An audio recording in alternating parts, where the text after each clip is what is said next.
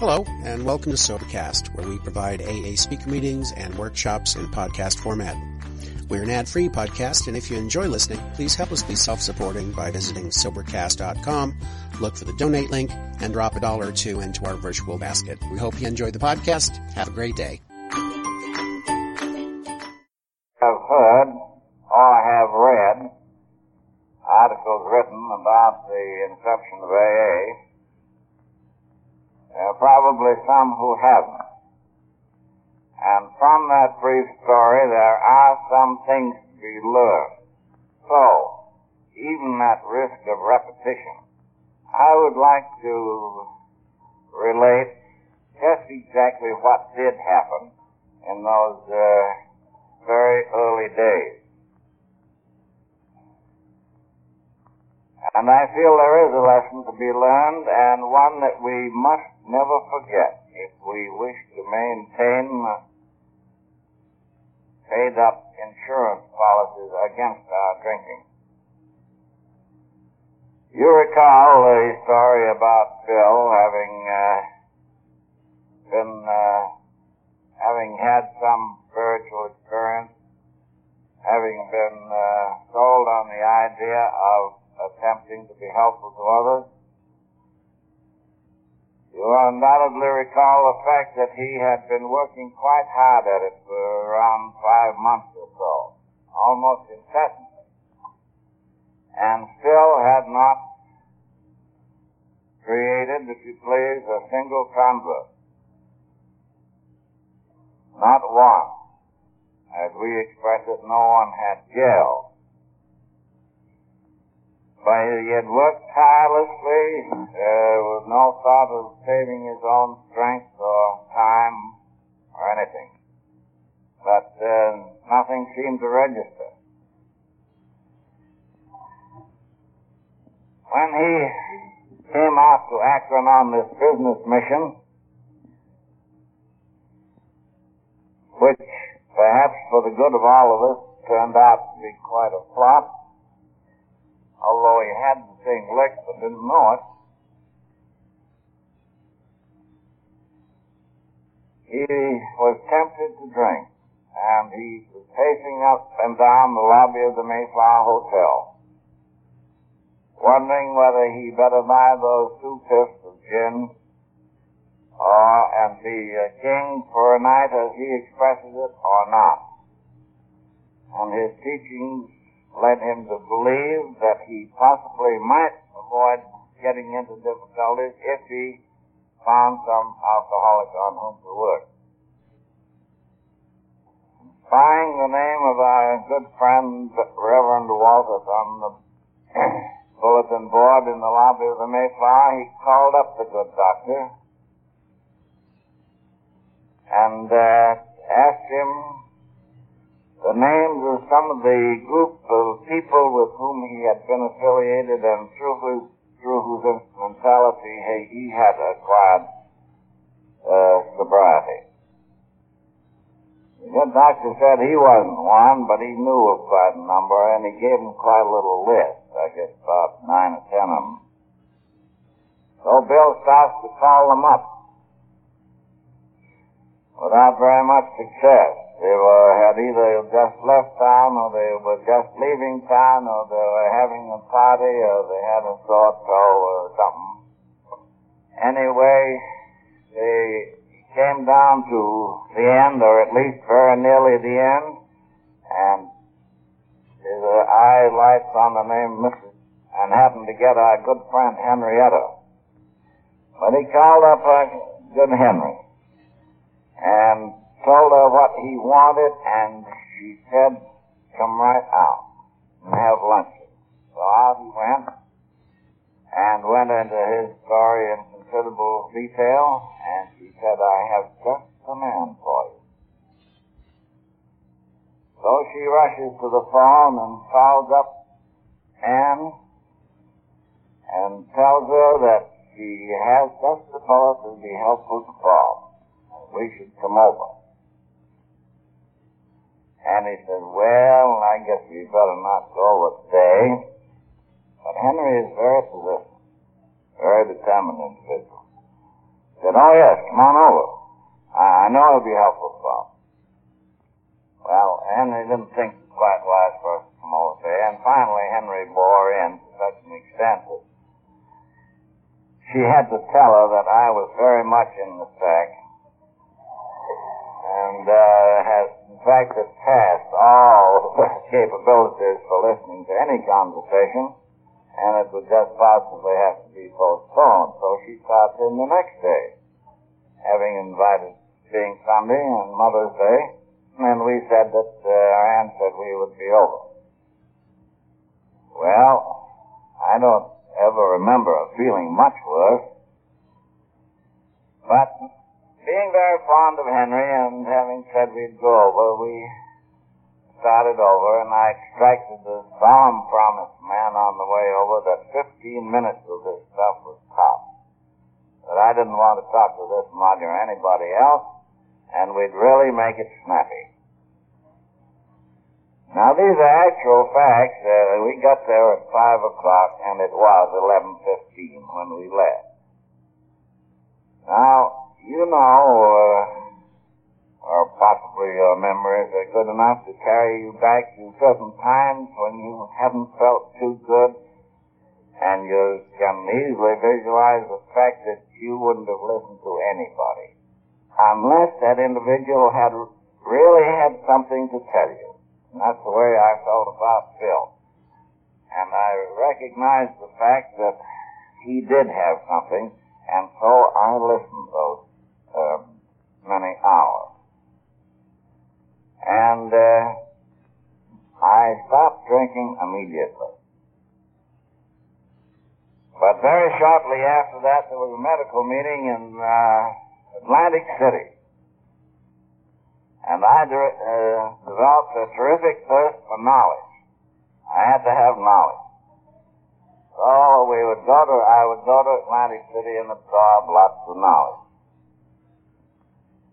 I usually mention the fact that I incidentally had acquired a thirst for Scotch, but I didn't mention that. But anyway, I went to Atlantic City and really hung one on. And when I came to, I was in the home of a friend of ours in Cuyahoga Falls, one of our suburbs. Bill came over and got me home, gave me a hooker or two of scotch that night and a bottle of beer the next morning. And that was on the 10th of June of 35, and I have had no alcohol in any form that I know of since. Now, the interesting part of all this are not all these sordid details, but the condition that we two fellows were in. We had both been associated with the same bunch of people. He in New York and I in Akron. I had been associated with him, in fact, for 2 years and a half. He for 5 months. He had acquired this idea of service, that I had not. But I had done an immense amount of reading, which they recommended. I had refreshed my memory on the good book, and I'd had an excellent training in that as a youngster. They told me that I should go to their meetings regularly, and I did every week. They said I should affiliate myself with some church, and we did that. And they also said that I should cultivate the habit of prayer. And I did that, at least to quite a considerable extent for me. But I got tight every night. And I mean that. Every once in a while, it was practically every night. And I couldn't understand what was wrong. I had done all these things that these good people told me to do. Every one of them. And I thought very faithfully and sincerely, but I still continued to overindulge. But the one thing that they hadn't told me was the one thing that Bill had. The instruction to attempt to be helpful to somebody else. So we immediately started to look around for prospects, and it wasn't long before one appeared in the form of a man whom you all know, at least a great many of you know, a good friend of Akron. Now, I knew that this Bill was Sunday school superintendent. And I also thought that he probably forgot more about the good book every night than I ever knew. And who was I to be trying to tell him about it?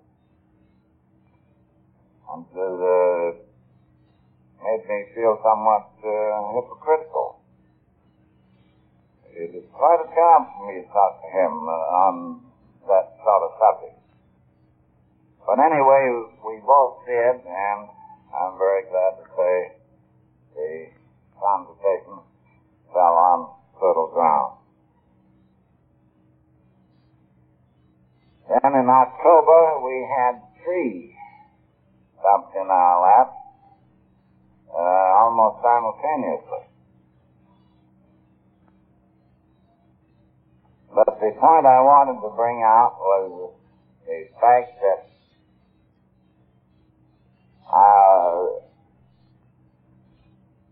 in my mind, the spirit of service is of prime importance, although it has to be backed up with some knowledge of the subject. I know I used to go to the hospital, and I'd stand there and talk. I talked many a time to a chap in the bed for 5 or 6 hours. I don't know how he ever stood me for 5 or 6 hours, but he did. Well, it hid in his clothes or something. But anyway, it came to my mind that I probably didn't know too much about what I was talking. Therefore, we being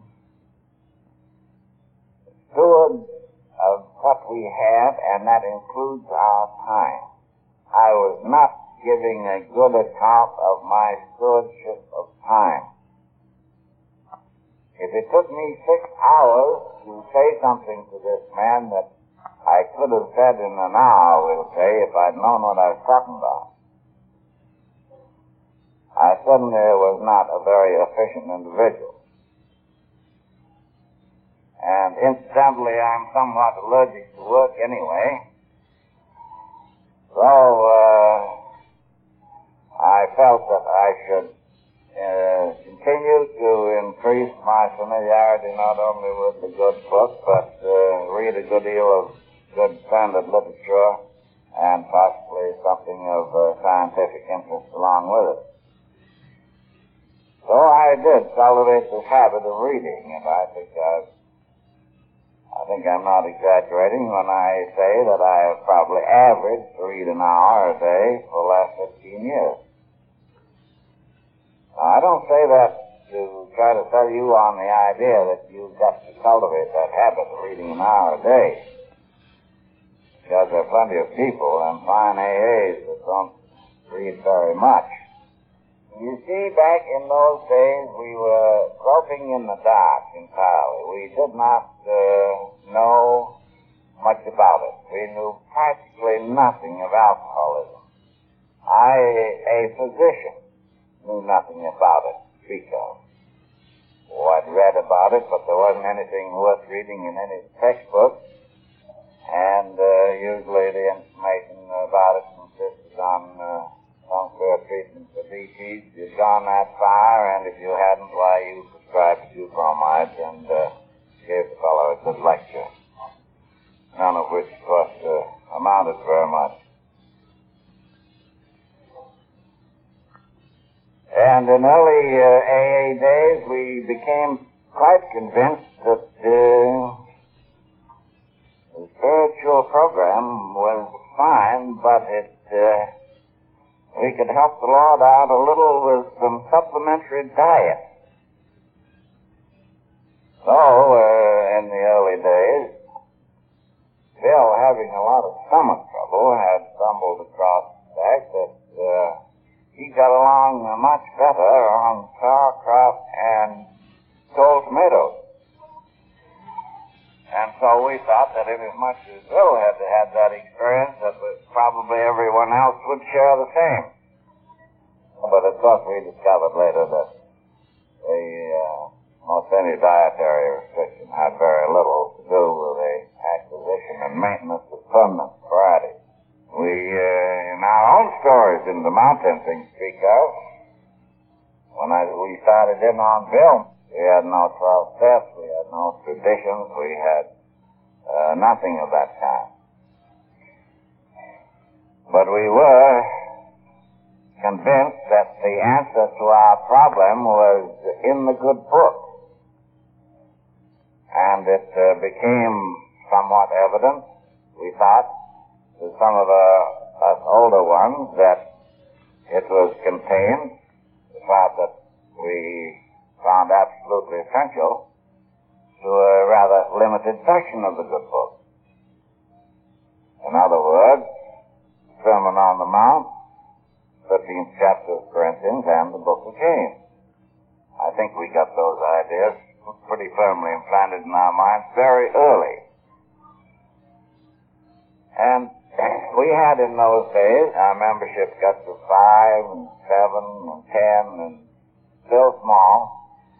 Why, we used to have daily meetings in somebody's house. It was probably providentially arranged that all this happened at a time when everybody was broke. And awfully broke, too.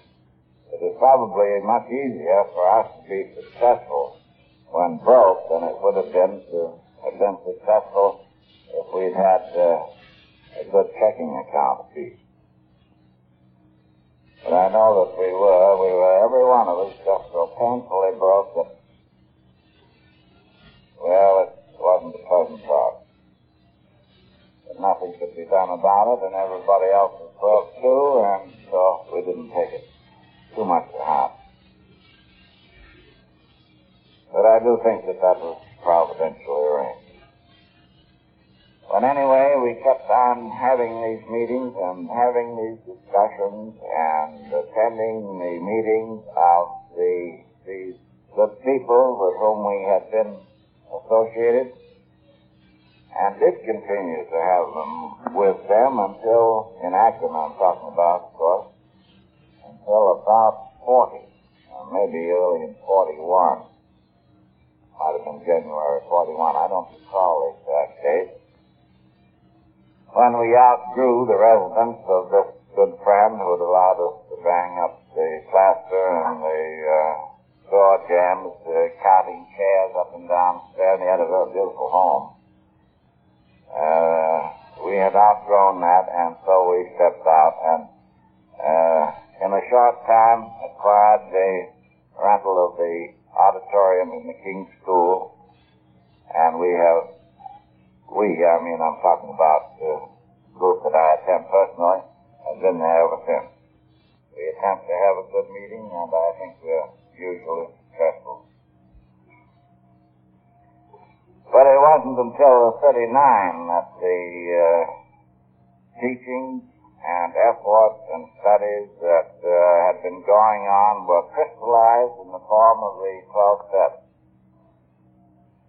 I didn't write the 12 steps. They had nothing to do with the writing of them. I think probably I had something to do with them indirectly, because after this June 10th episode, Bill came to live at our house and stayed for about 3 months. And there was hardly a night in that 3 months that we didn't sit up till 2 or 3 o'clock discussing these things. And it'd be hard for me to conceive that something wasn't said as during those nightly discussions around our kitchen table that influenced the actual writing of the 12 steps.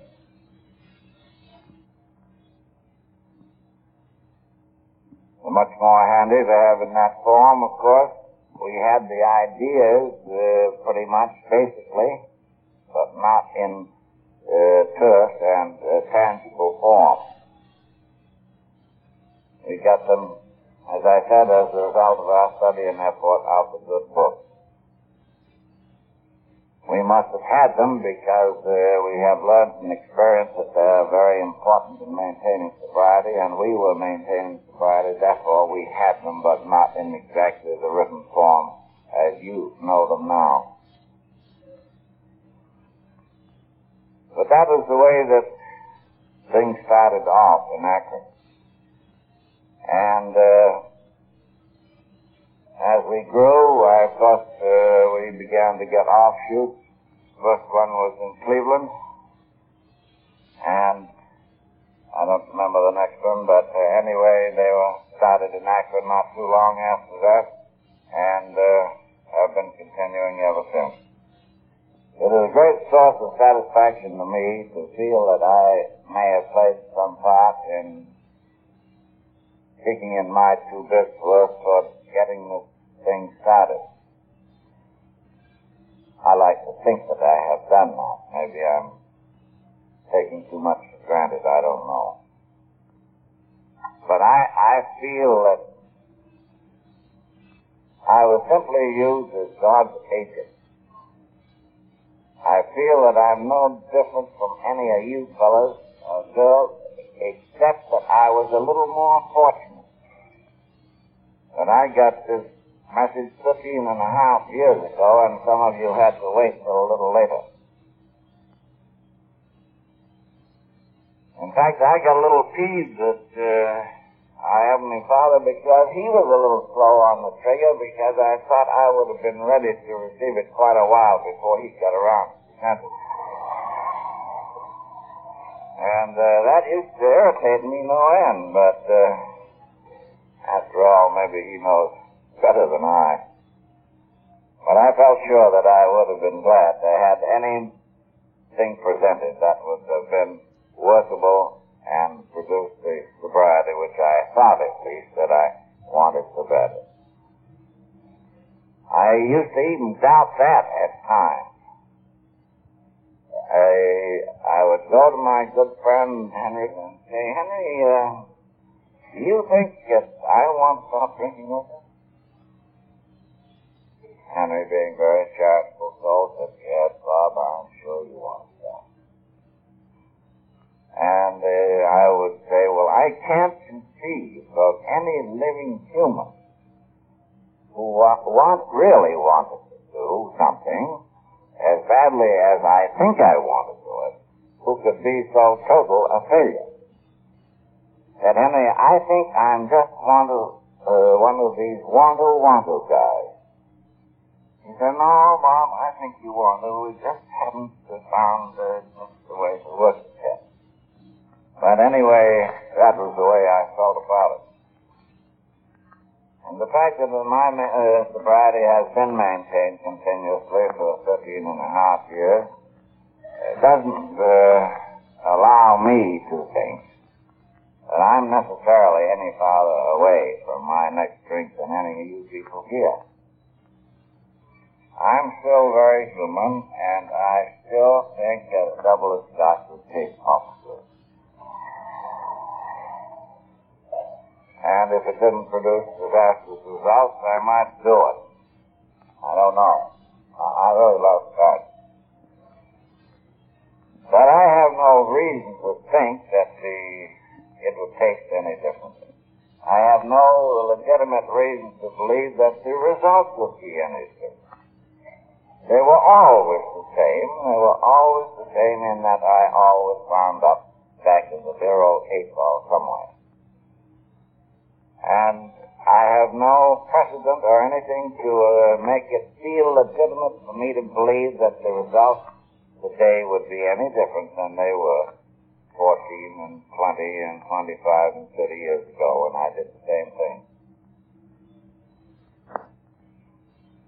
I just don't want to pay that bill, because that's a big bill. It always was, and I think it would be even larger today, because with what has gone on in the last 15 years,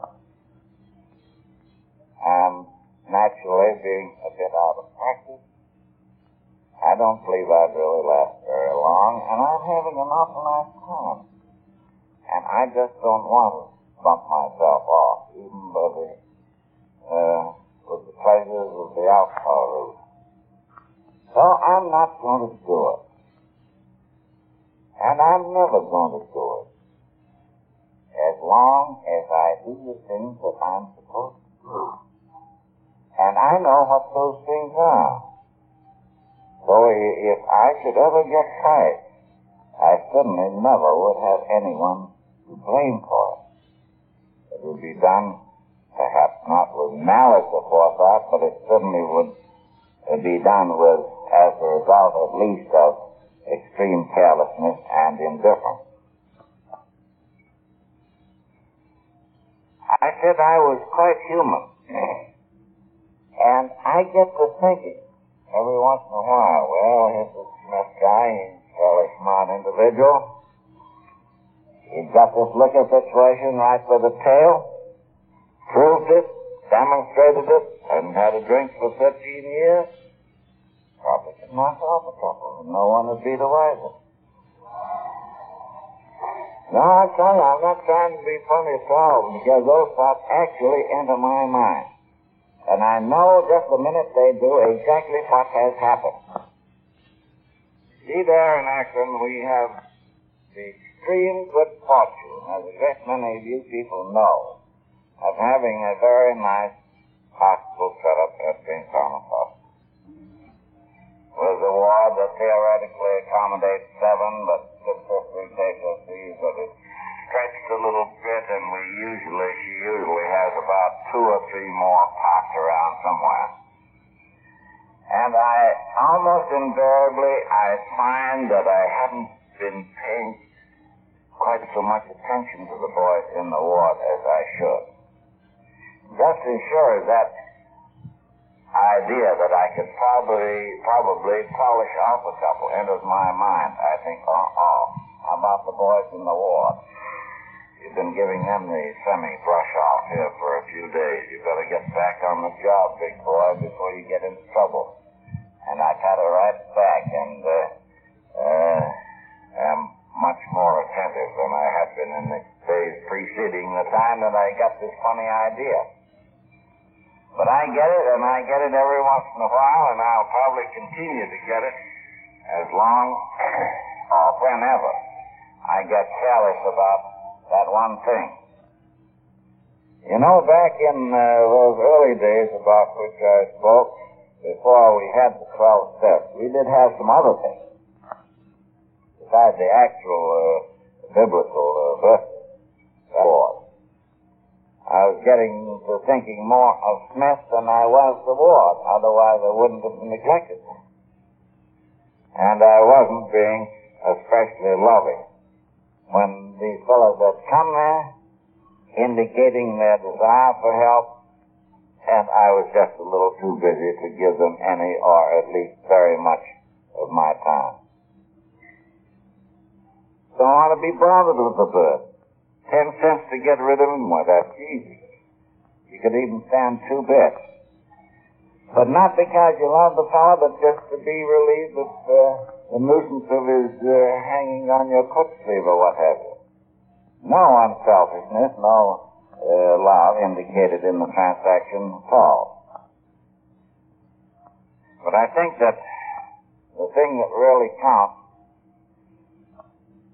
is really giving a service of yourself, and that almost invariably, not always, but almost invariably requires some effort and some time of your own.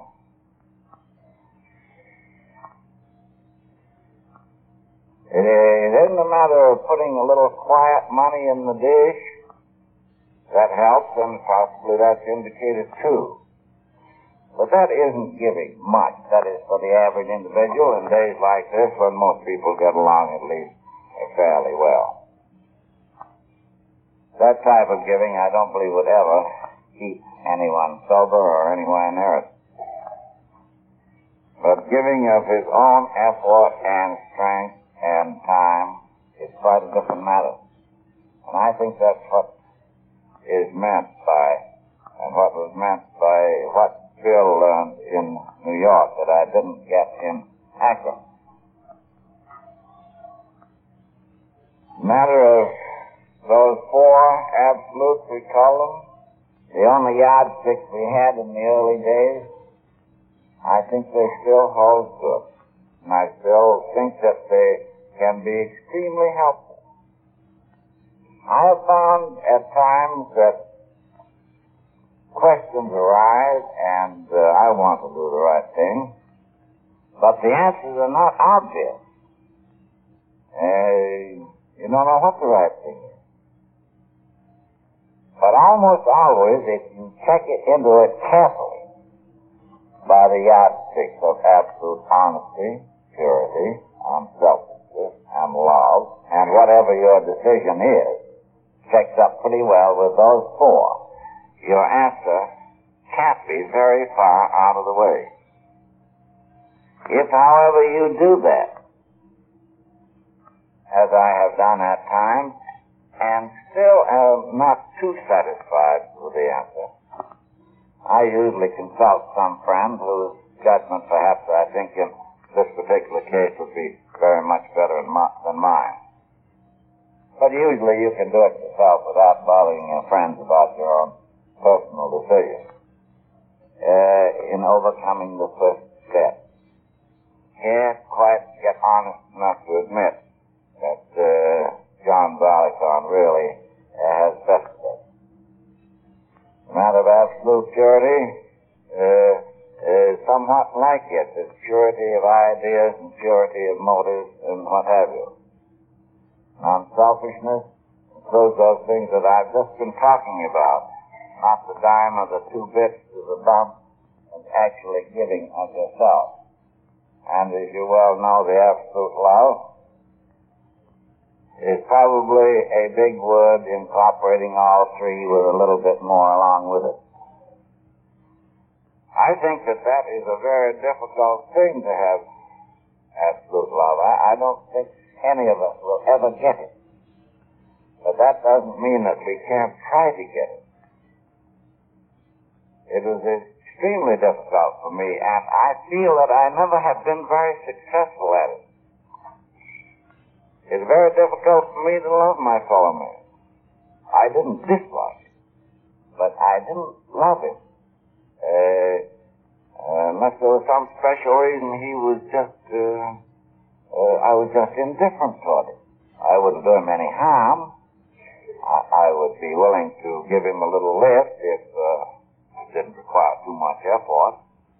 I never would injure him at all. But to love him, I just couldn't do it for a long time.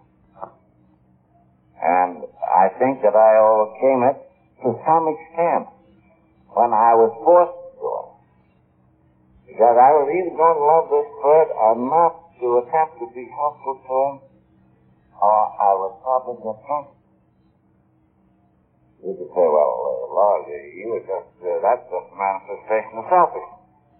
Which is quite correct. I was selfish to the extent of not wanting Smith hurt. So to keep from getting Smith hurt, I would attempt to go through the motions of being helpful to this other fellow. You can debate it any way you want to, but the fact still remains, for the average individual, absolute love is a thing that he will never acquire. I suspect there are a few people who do. I think maybe I know some that come pretty close to it. That I think I could count them on the fingers of one hand. I don't say that in a disparaging manner. I have some wonderful friends. I'm talking about it in its finer aspects, and particularly as it applies to AA.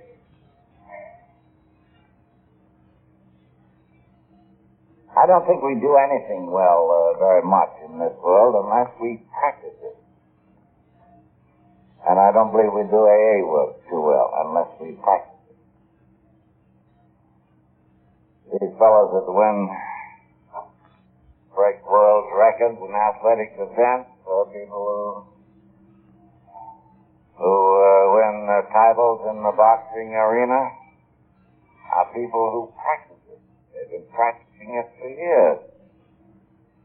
Even though they may necessarily be endowed with a lot of physical ability and skill, they still have to practice. And we have to practice to do a good job in AA. And there are a number of things that we should practice. We should practice, as I say, acquiring the spirit of service. We should attempt to acquire some faith, which isn't always easily done, especially for the person who's always been very materialistically minded. And those are the standards of society today, beyond all doubt and peradventure. You have $1 million and your neighbor has 900 grand, you're a much better man than your neighbor to the extent of $100,000. And so forth and so on ad nauseam. But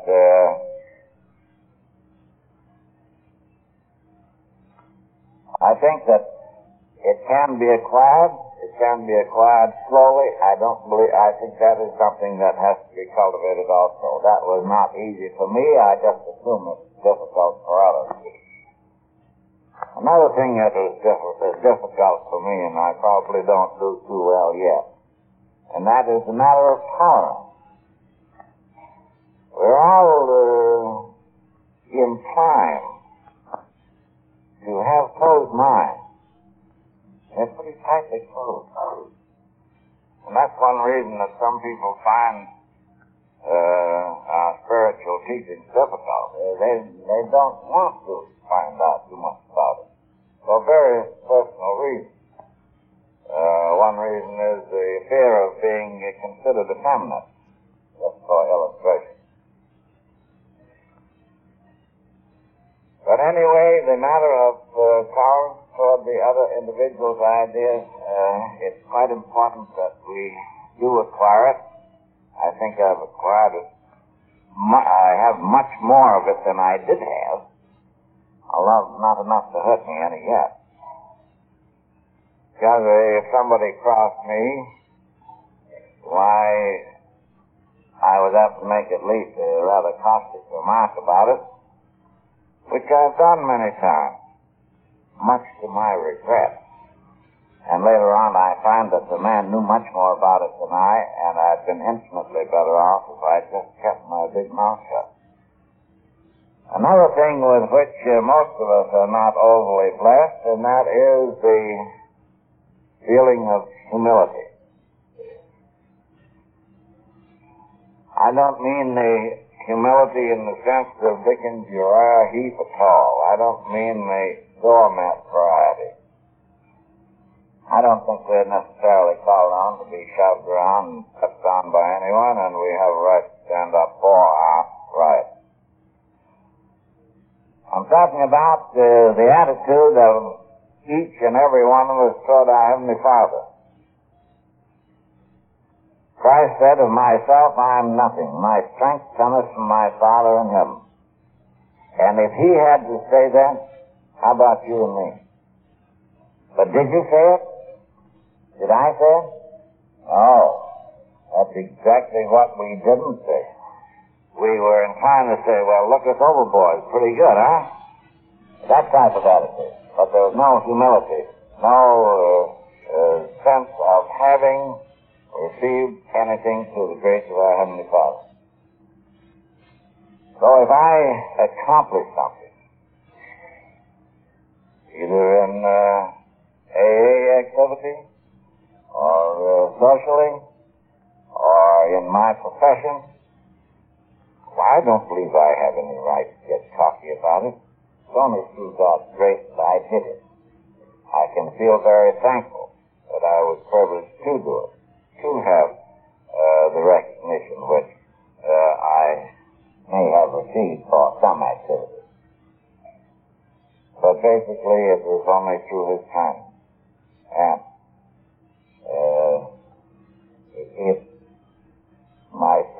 does come from Him, and these things come as a result of His kindness, who am I to get cocky about it? I should have a very, very humble attitude toward the source of my strength. And I should also never cease to be grateful for whatever feelings come my way, blessings come my way. And I have been blessed, and I've been blessed in very large measure. You know, it doesn't make much difference whether a person is drinking or whether they're sober as far as their ultimate aim is concerned. Whether they're drinking liquor or whether they're not, they're still after the same thing, and that's happiness and peace of mind. I harp about that a great deal because that's what we're all after, and we're all after all the time. We want those two things. We want happiness and we want peace of mind. The trouble with us fellows was that we thought we could demand that the world give us happiness in just the particular way in which we wanted to get it, which happened to be by the alcohol route. And we weren't overly successful. But when we take time to find out and familiarize ourselves with and put into practice some of the spiritual laws which it is necessary to follow to acquire those things, then we find that we get them. And I think I've had them in very large measure. Those two things, happiness and peace of mind. And I feel most extremely fortunate, and I feel very grateful and thankful that our Heavenly Father has seen fit that I enjoyed it. They're there. Anybody can get them who wishes to, but there do seem to be some rules of the game that we have to follow. But they're here and open and free to everyone who wishes to take advantage of them. And by taking advantage of them means a familiarization with them and putting them in practice, incorporating them in our own thinking and action, and we're bound and determined to get certain results if we do.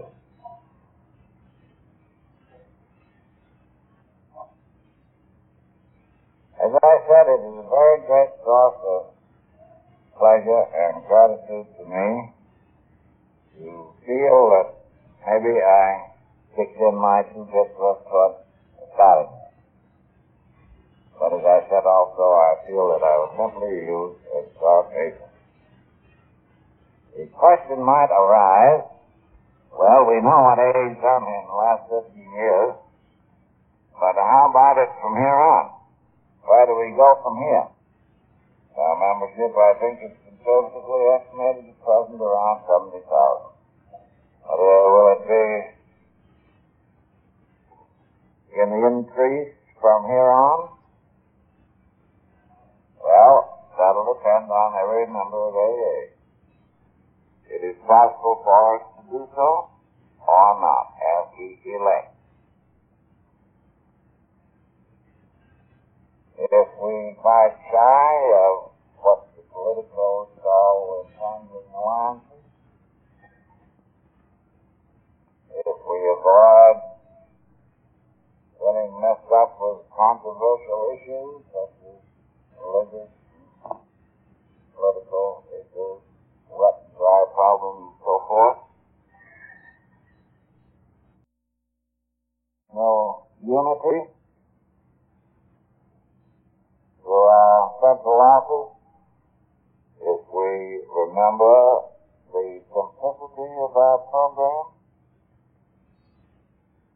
if we continue to remember that our job is to get sober and to stay sober and to help our less fortunate brother in doing the same thing, I doubt very much we shall have any trouble, and we shall continue to grow and thrive and prosper. And I hope we all bear those little things in mind. Maybe there shall be some additions to the list, but that roughly covers it fairly well. And I hope none of us helping our less fortunate brothers.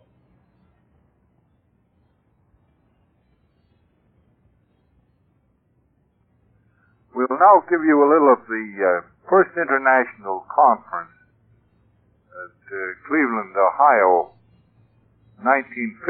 This was July the 28th to 30th, 1950. And this is where Dr. Bob gave his last talk. And I will introduce one of our co-founders, Dr. Bob.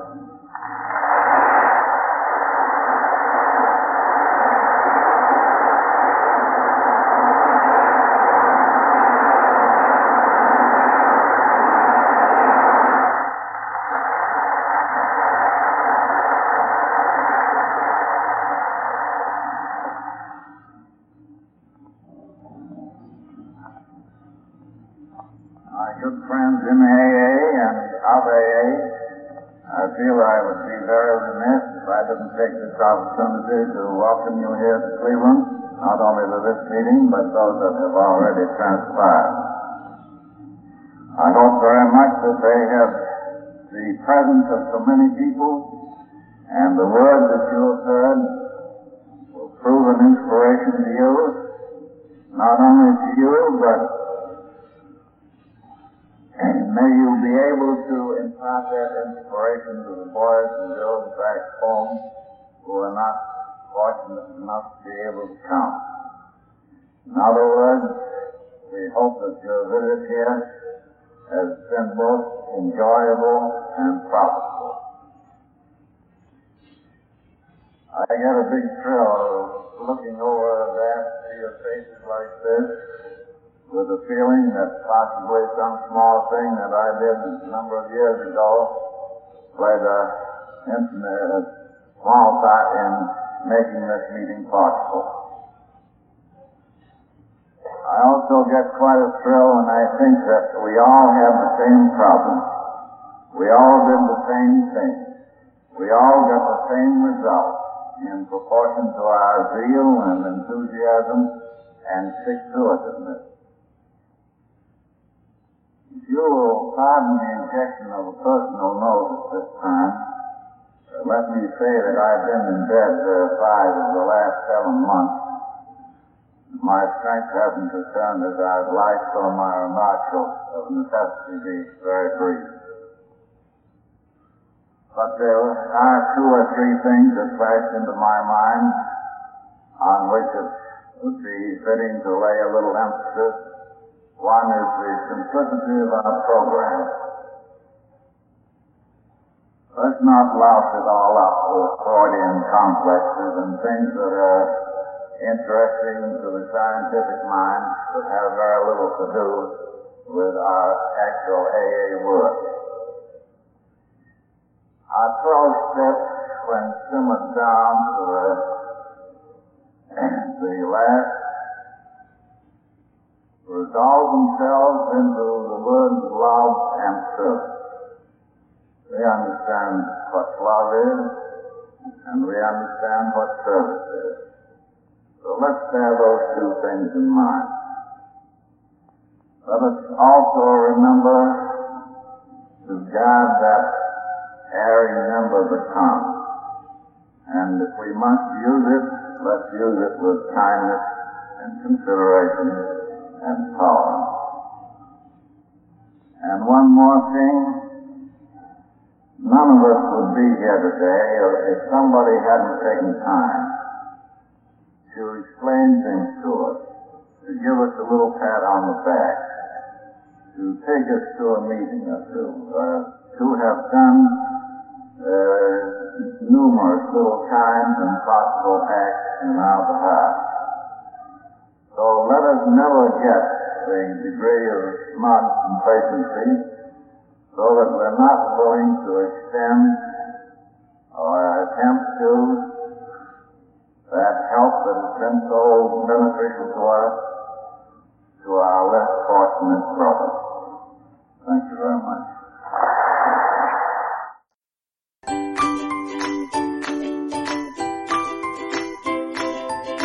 Thanks for listening. I hope you enjoyed the podcast. Sobercast is ad-free, and we'd like your help in order to keep it that way.